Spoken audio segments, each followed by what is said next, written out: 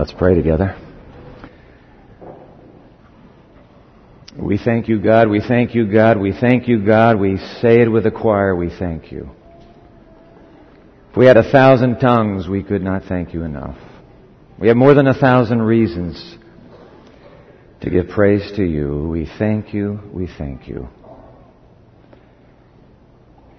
But one more reason, Father, just in case we might have forgotten. Let that reason be clear as we study Holy Scripture together. In the name of Jesus Christ, let all the people say, Amen. Amen. Did you track the exploits of Ivan the Terrible this week? Hurricane Ivan. One of the most powerfully devastating Category 5 storms to ever pummel the Caribbean and the Gulf Coast of the southern United States. Winds clocked over 185 miles an hour. Hurricane Ivan, which, by the way, followed Hurricane Charlie and Hurricane Francis. And now, in case you haven't heard, is being followed by Hurricane Jean. One thing is for certain, life in Florida can no longer be called dull. As Loretta reminded us just a moment ago in the praise segment. Bruce Sterling, in Wired magazine. And I get little editions of this e-magazine from our webmaster, Janine Lim, on occasion. He wrote a piece in Wired.com describing the no longer dull kind of living thanks to technology.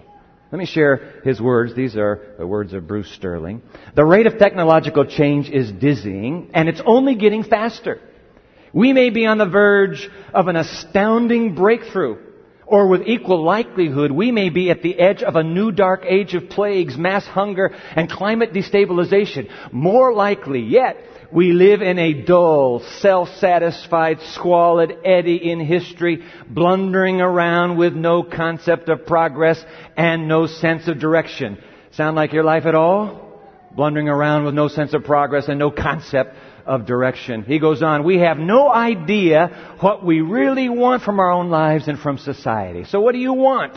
What do you want from your life? What do you want? Do you know? Now, here comes his punchline. This is what caught my eye. And no Moore's law rising majestically on any 2D graph is ever going to make us magnificent or spiritual when we lack the will, vision, and appetite for spiritual magnificence. End quote. Isn't that good? Nothing in life will ever make us magnificent or spiritual when we lack the will, vision, and appetite for spiritual magnificence. Blessed are they who hunger and thirst after righteousness, for they shall be filled. An appetite for spiritual magnificence. The magnificence of righteousness, by the way, which is precisely the nature of our quest together. And so pull your Bible out again, please. Open it to the book of Romans. This book that is the summation of spiritual magnificence in Holy Scripture. We go back to the book of Romans, this book that will be our grist for the journey all this year. Romans chapter 1. Go back to the book of Romans. Romans chapter 1. Let's pick it up in verse 1. I'll be in the New International Version. Whatever Bible you have, that's great. Get ready to mark your Bible up. Romans chapter 1, verse 1. Paul, a slave of Christ Jesus. You say, wait a minute, Dwight, it doesn't say slave. You weren't here. You're probably part of the freshmen. We missed the freshmen. We missed you last week when you were on retreat. But it actually reads, Paul, a slave of Christ Jesus. By the way, if you weren't here last week, you got to download that teaching onto your MP3 player. I'll give you that website in just a moment. You can download it and you can listen to it at your leisure. Paul, a slave of Christ Jesus, called to be an apostle and servant, set apart for the gospel of God. Then drop down to verse 16. I am not ashamed of the gospel, Because it is the power of God for the salvation of everyone who believes, first for the Jew and then for the Gentile. Verse 17, for in the gospel a righteousness from God is revealed, a righteousness that is by faith from first to last, just as it is written, the righteous will live by faith, end quote. Ladies and gentlemen, we have just been introduced to the R word, the one word that is the radical secret to a life of spiritual magnificence. In fact, you've got to write it down. Write it down. You know the drill. Pull out your new study guide that is in your worship bulletin today. If you came in and you didn't happen to get a study guide and bulletin, our ushers are going to put one in your hands right now. Just hold your hand up and the ushers will be there. And while they're doing that, I want to say to those of you watching on television, if you'll go to our website, www, see it on the screen now, www.pmchurch.tv. Click onto our new teaching series called Wine and Milk, for short, Wine and Milk. This would be part 3, and the title of this one, No Shame at All. You click on there and you'll get the study guide just like that, and you can be a part of our journey. Just hold your hand up. The ushers are coming your way. Some dynamite quotations here that I hope you'll keep and integrate into your own personal study. All right, write it down, please. In fact, I want you to get the Bruce Sterling quote. Let's get the Bruce Sterling quote. Nothing is ever going to make us magnificent or spiritual when we lack the will, vision, and appetite for spiritual magnificence. Write that in, please. Spiritual magnificence. Hallelujah. Well, the R word of spiritual magnificence, write it in. The R word is righteousness. Write in the R word, righteousness. Righteousness. Magnificence. How magnificent? Let's check it out for the few moments you and I are together today. In fact, can we read it again? Romans 1 verse 16. I am not ashamed of the gospel because it is the power of God for the salvation of everyone who believes, first for the Jew and then for the Gentile. Verse 17. For in the gospel a righteousness from God is revealed, a righteousness that is by faith from first to last, just as it is written, the righteous will live by faith. These two verses are the theme of the entire book of Romans. In fact, jot this down. Romans 1:16 and 17 is the heart and soul of this book. The entire book is an exposition of these two verses. And in fact, the theme text for these two verses, jot this down as well, is Habakkuk 2 verse 4. Habakkuk 2 verse 4. And how does it read? The righteous will live by faith. Fill it in, please. Both Habakkuk and Paul are championing, jot it down, they are championing the great theme of righteousness by faith. There was a generation previous to this where that used to be kind of the buzz phrase of our community of faith. But we have a new generation now. Nobody talks about righteousness by faith anymore. Hence our revisiting this spiritual magnificence of Romans. And by the way, let's not start talking about righteousness by faith. We're way ahead of ourselves, because what's the point of considering righteousness by faith if we're not sure about righteousness, the R word? And so spend a moment with me and let's see if we can wrap our minds around the R word. There are 10, let me share them with you. Rapid fire sequence, 10 verses straight out of your Bible. I'm not even going to have you look the verses up. Forget it. Too much time to look them up. The verses are right here. You'll have to fill in a blank or two, but would you mind sometime this afternoon, sometime this next week in your own private worship, go to your study Bible and with that marking pen, go back to these verses and mark the verses. Anybody who tells you a Bible's not supposed to be marked in has not been to college. You've got to mark a book if you want to remember what's in the book. Don't be embarrassed. Mark it in all the colors you wish. The Bible only belongs, that particular one, to you. Do not mark the one in the pew. That Bible that you own belongs to you. Mark it up. Go back and study these. Let me share them with you now. The R word. By the way, these are just 10. If you get your concordance out, you will discover that there are 300 times that the word righteousness is used and another 308 times that righteous is used. So if you just wanted to track it, you'd have a lifelong study right there. But I'm going to give you 10. Number 1, jot it down please, Isaiah 45:24. In the Lord alone. In the Lord alone are righteousness and strength. Oh, there must be a synonym to righteousness. We want to find out what the R word really means. In the Lord alone.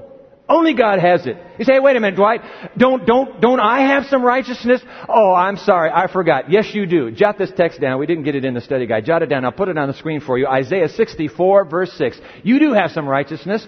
All our righteousnesses are like filthy rags. I'm not going to tell you what the Hebrew word there for filthy rags means, because if I did, it would embarrass one half of this worshiping audience. Not a very pleasant picture of the righteousness you do have. Just a filthy rag, which is a euphemism. All right? So only you, God, in the Lord alone are righteousness and strength. Okay, number 2, Jeremiah 12:1. You are always righteous, O Lord. Number 3, Psalm 71, verse 5. My mouth will tell of your righteousness, of your salvation. Oh, there's a synonym. Of your salvation all day long, though I know not its measure. I came across this a few weeks ago in my private worship, and I said, oh God, right on. That is the truth about righteousness, because there is no way I can wrap my mind around this R word. What is it? But even if we can't understand it, we can tell of it. Huh? My mouth will tell of your righteousness, though I know not its measure. Okay, number 4, Psalm 145:17. The Lord is righteous in all His ways. He is never unrighteous. He is righteous in all His ways. Oh, and I love this. And loving. So it's a synonym with love. Loving toward all He has made. Number 5, Isaiah 24:16. From the ends of the earth we hear singing, glory to the righteous one. The whole universe is singing about this R word. Talking about spiritual magnificence. Number 6, one of the greatest prayers. Number 6, one of the greatest prayers in all of Scripture, Daniel chapter 9, verse 7. Lord, you are righteous, but this day, oh God, we are covered with shame. You want to talk about our righteousness? That's it. It's shame. The best we can come up with is a filthy rag of shame. Number 7, Exodus 9:27. I don't normally quote a pagan king in worship, but today Pharaoh is right on. And Pharaoh says to Moses, oh, mercy, mercy, the Lord is in the right. You see, the old King James has it right. The Lord is righteous. But the newer translations, they didn't want, oh, you can't have a pagan saying God is righteous. But he did. The Lord is in the right, and I and my people, are in the wrong. King James says we are wicked. Zephaniah 3 verse 5, the Lord within her, speaking of the community of faith, the Lord within her is righteous. He does no wrong. Hallelujah. He does no wrong. Morning by morning He dispenses here's another synonym, justice. And every new day He does not fail. Oh, I like that. When I was a kid growing up, we didn't have praise music like you have today. We had an old chorus that went, Jesus never fails, Jesus never fails. Heaven and earth may pass away, but Jesus never fails. Hallelujah. The spiritual magnificence. What number? Number 9 coming up. Psalm 89 verse 14. Righteousness and justice are the foundation of your throne. Love and faithfulness go before you. That's the very bedrock of God's government. And finally, number 10, Isaiah 5:16, but the Lord Almighty will be exalted by His justice, and the holy God will show Himself holy by His righteousness. So what is the meaning of this R word that's the secret to radical spiritual magnificence? What is the meaning of it? Emil Brunner, one of the great theologians of the previous century. Here's his definition. Fill it in, please. He writes, righteousness, therefore, is simply the holiness of God as it is expressed toward His created world or toward anything apart from Himself. And then, written decades before that brilliant theologian wrote it, a little book called Thoughts from the Mount of Blessing defines it similarly. Righteousness, fill it in, is holiness, likeness to God, and God is love. Fill it in. Righteousness is love, and love is the light and the life of God. Ladies and gentlemen, the R word in its very quintessence is Almighty God Himself. Write that in. It's God. You want spiritual magnificence? You want the R word? We're talking about God Himself. For in the Lord alone is righteousness. Then why did Martin Luther have such a protracted and difficult time coming to grip with this short little phrase he found in the book of Romans, the righteousness of God? As a monk, young Martin would agonize before his confessor, desperately trying to flush out a forgotten sin or a hidden fault. Roland Bainton, in his wonderful biography of Luther entitled Here I Stand, and I've read it 2, 3, 4 times. Marvelous biography. Bainton describes how Martin, I'm quoting now, confessed frequently, often daily, and for as long as 6 hours on a single occasion. 6 hours trying to find sin in his life, ransacking his memory and probing his motives. Sometimes, get this, Luther would repeat a confession, and to be sure of including everything, he would review his entire life until the confessor grew weary and exclaimed, "Man, God is not angry with you. You are angry with God." Don't you know God commands you hope? But Luther was paralyzed with this concept of the righteousness of God, convinced that there was some standard he could never, ever achieve, and he'd never get saved in the end. And by the way, even after Luther became a professor of sacred theology and he's lecturing in the University of Wittenberg, he is still struggling. Now, these are his words on the screen. "I greatly longed to understand Paul's epistle to the Romans, and nothing stood in the way but that one expression, the justice or righteousness of God. Because I took it to mean that justice whereby God is just and deals justly in punishing the unjust." My situation was that although an impeccable monk, I stood before God as a sinner, troubled in conscience, and I had no confidence that my merit would assuage or satisfy Him. Therefore, I did not love a just and angry God, but rather hated and murmured against Him. Yet I love this, yet I clung to the dear Paul and had a yearning to know what he meant. End quote. I wonder, do you suppose in our third millennial sort of way, we are struggling the same way that Martin Luther struggled?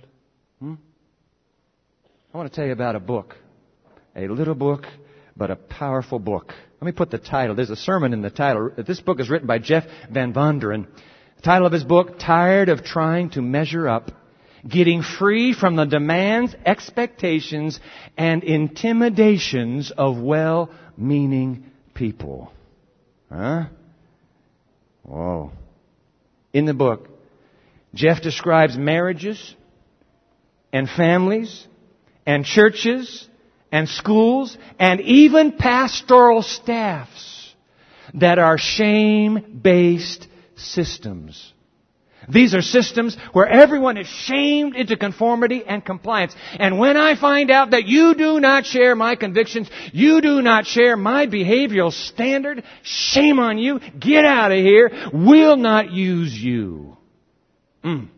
Write this down. Shame-based systems are based upon performance. Now listen, this is Van Vonderen writing. We all need an environment where we feel our needs are met because of who we are and not because of what we do. In shame-based relationships, value and acceptance are earned on the basis of performance. Performance, however, always seems to fall short of the standard, giving us the message, you are defective and inadequate. Eventually, we become ingrained with a need to measure up. What follows is more impotent performance, which generates even more shame, and on it goes. Sound familiar? How about in a church in the third millennium? Listen to him. We've often taught that acceptability comes from useful religious performance that lives up to the expectations of our particular religious community. And since human performance is inadequate, a false means to acquire value, it always falls short. Someone is always displeased. And even if he isn't dissatisfied, we are. We simply can't act perfect enough. Poor Martin Luther. Poor you. Poor me. Maybe we're wrong about the righteousness of God. Maybe it is not about a standard to defend or a God to satisfy. I mean, it is clear Paul is not into any shame-based system. I am not ashamed, he writes. Read it again. I am not ashamed of the gospel, because it is the power of God for the salvation of everyone who believes, first for the Jew and then for the Gentile. For in the gospel a righteousness from God is revealed, a righteousness that is by faith from first to last, just as it is written, the righteous will live by faith. Question, why does Paul refuse to live in a shame-based system? Answer, because of the gospel, which in the Greek, by the way, can be translated because of the good news. Question, the good news of what? Answer, the good news of the dynamite, and that's the word, dunamis, the dynamite power of God. Question, the power of God for what? Answer, the power of God to save everyone who believes. Question, believes what? Answer, the gospel. Which gospel? Romans 1. Romans 1, read it. Begin at the top. Paul, a servant of Christ Jesus, called to be an apostle and set apart for the gospel of God. Verse 2, the gospel he promised beforehand through his prophets in the Holy Scriptures. Verse 3, regarding his Son, who as to his human nature was a descendant of David, and who through the Spirit of holiness was declared with power to be the Son of God by his resurrection from the dead, Jesus Christ our Lord. Finally, verse 5, through him and for his name's sake, we received grace. That's the gospel. Grace that comes to sinners, all because of Jesus' life, death, and resurrection as the eternal Son of God. You say, what kind of sinners? Hey, I want to tell you something. Did you know that our opening hymn today actually has 17 stanzas to it? Oh, for 1,000 tongues to sing. You can be thankful that the Adventist hymnal only included 6. But our minister of music, he sniffed this one out and found it 17 stanzas. And I want to read to you, speaking of sinners, I want to read to you 2 of the stanzas that got left out. You remember the hymn? Oh, for 1,000 tongues to sing. All right, it goes like this. Harlots and publicans and thieves in holy triumph join. Saved is a sinner that believes from crimes as great as mine. Good thing they left that one out. But here's the second one. Murderers and all ye hellish crew, ye sons of lust and pride. Get it out. Get that out of our hymnal, please. Please. We're not that bad of a sinner in here. Harlots, murderers, hellish crew, ye of lust, sons of lust. Please. This is church. That's the gospel for sinners just like you and me. That's the gospel. That's what Paul is writing about. I am not ashamed. No shame-based, no performance-driven system in Paul's Christianity. For the righteous will live by faith. They won't be shamed into knowing God. They won't be performed into understanding God. And by the way, when the light finally dawned on the troubled conscience of Martin Luther, it just blew open the doors of his soul heavenward. These are his words on the screen. Night and day I pondered until I saw the connection between the justice or righteousness of God and the statement that the just shall live by his faith. Is this in your study guide? Underline the next sentence then. This is it. Then I grasped, talking about spiritual magnificence, then I grasped that the justice of God is that righteousness by which through grace and sheer mercy God justifies, God saves us through faith. Whoa. Thereupon I felt myself to be reborn and to have gone through open doors into paradise. When the paradigm shifted, and Luther realized that the righteousness of God is not about his being a stern and angry judge, and I'm gonna get you one day, but it's rather his righteousness is his sheer mercy and grace and love for you. Luther says, I've been wrong, and the door swung open to heaven itself. He ends with this line, the whole of Scripture took on a new meaning. And whereas before the justice of God had filled me with hate, now it became to me inexpressibly sweet in greater love. This passage of Paul that we've been studying became to me a gate to heaven. End quote. Hallelujah. What do you say? Huh? Talking about discovering a life of spiritual magnificence. There it is. Here it is, ladies and gentlemen. All wrapped up in the righteousness of God. When was the last time you ever studied God's righteousness? Take the study guide home. Mine your Bible. Mark it. Find that magnificence for your own life. Oh, I am not ashamed of the gospel, because it is the power of God for the salvation of everyone who believes. First for the Jew, then for the Gentile. For in the gospel a righteousness from God is revealed, a righteousness that is by faith from first to last, just as it is written, the righteous will live by faith. Now I have to insert this because this is a university audience. That's the caveat. I have to insert this. Translators and scholars are scratching their heads over 2 lines in verse 17. They're saying, wait a minute. Is it the righteousness of God? That would be subjective. Or is it the righteousness from God? That would be objective. You used to wonder that, didn't you? And secondly, in the same line, does one who is righteous live by faith, or does one who is righteous by faith live? You're saying, come on, Dwight, that's just inconsequential. Are you kidding? There are entire library walls devoted to scholarly books struggling to know how best to translate those 2 lines in Romans 1:17. But I happen to agree with 2 commentators, one named Thomas Schreiner and the other named John Stott, who both conclude that both of those renditions for both of those phrases, in fact, are perfect. And that's what we need. So much so that John Stott says, it's God, the righteousness of God, it's all of the above. Would you write this in, please? He says, I'll tell you what it is. It is a divine attribute. Write in the word attribute. It's who God is. It's part of Him. It is a divine attribute. But it's more. It is also a divine activity. God saves. It's His activity. It's a divine attribute. It's a divine activity. But it's even more. It's a divine achievement. It's what God does inside of you when you come to Him by faith. The point, ladies and gentlemen, is that it is all God from beginning to end. That's the point.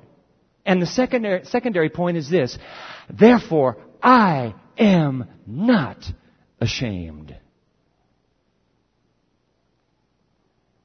Nor do you have to be ashamed any longer. No more shame. Because, would you write this in? The truth of the gospel is that the performance that matters is Jesus' performance, not yours.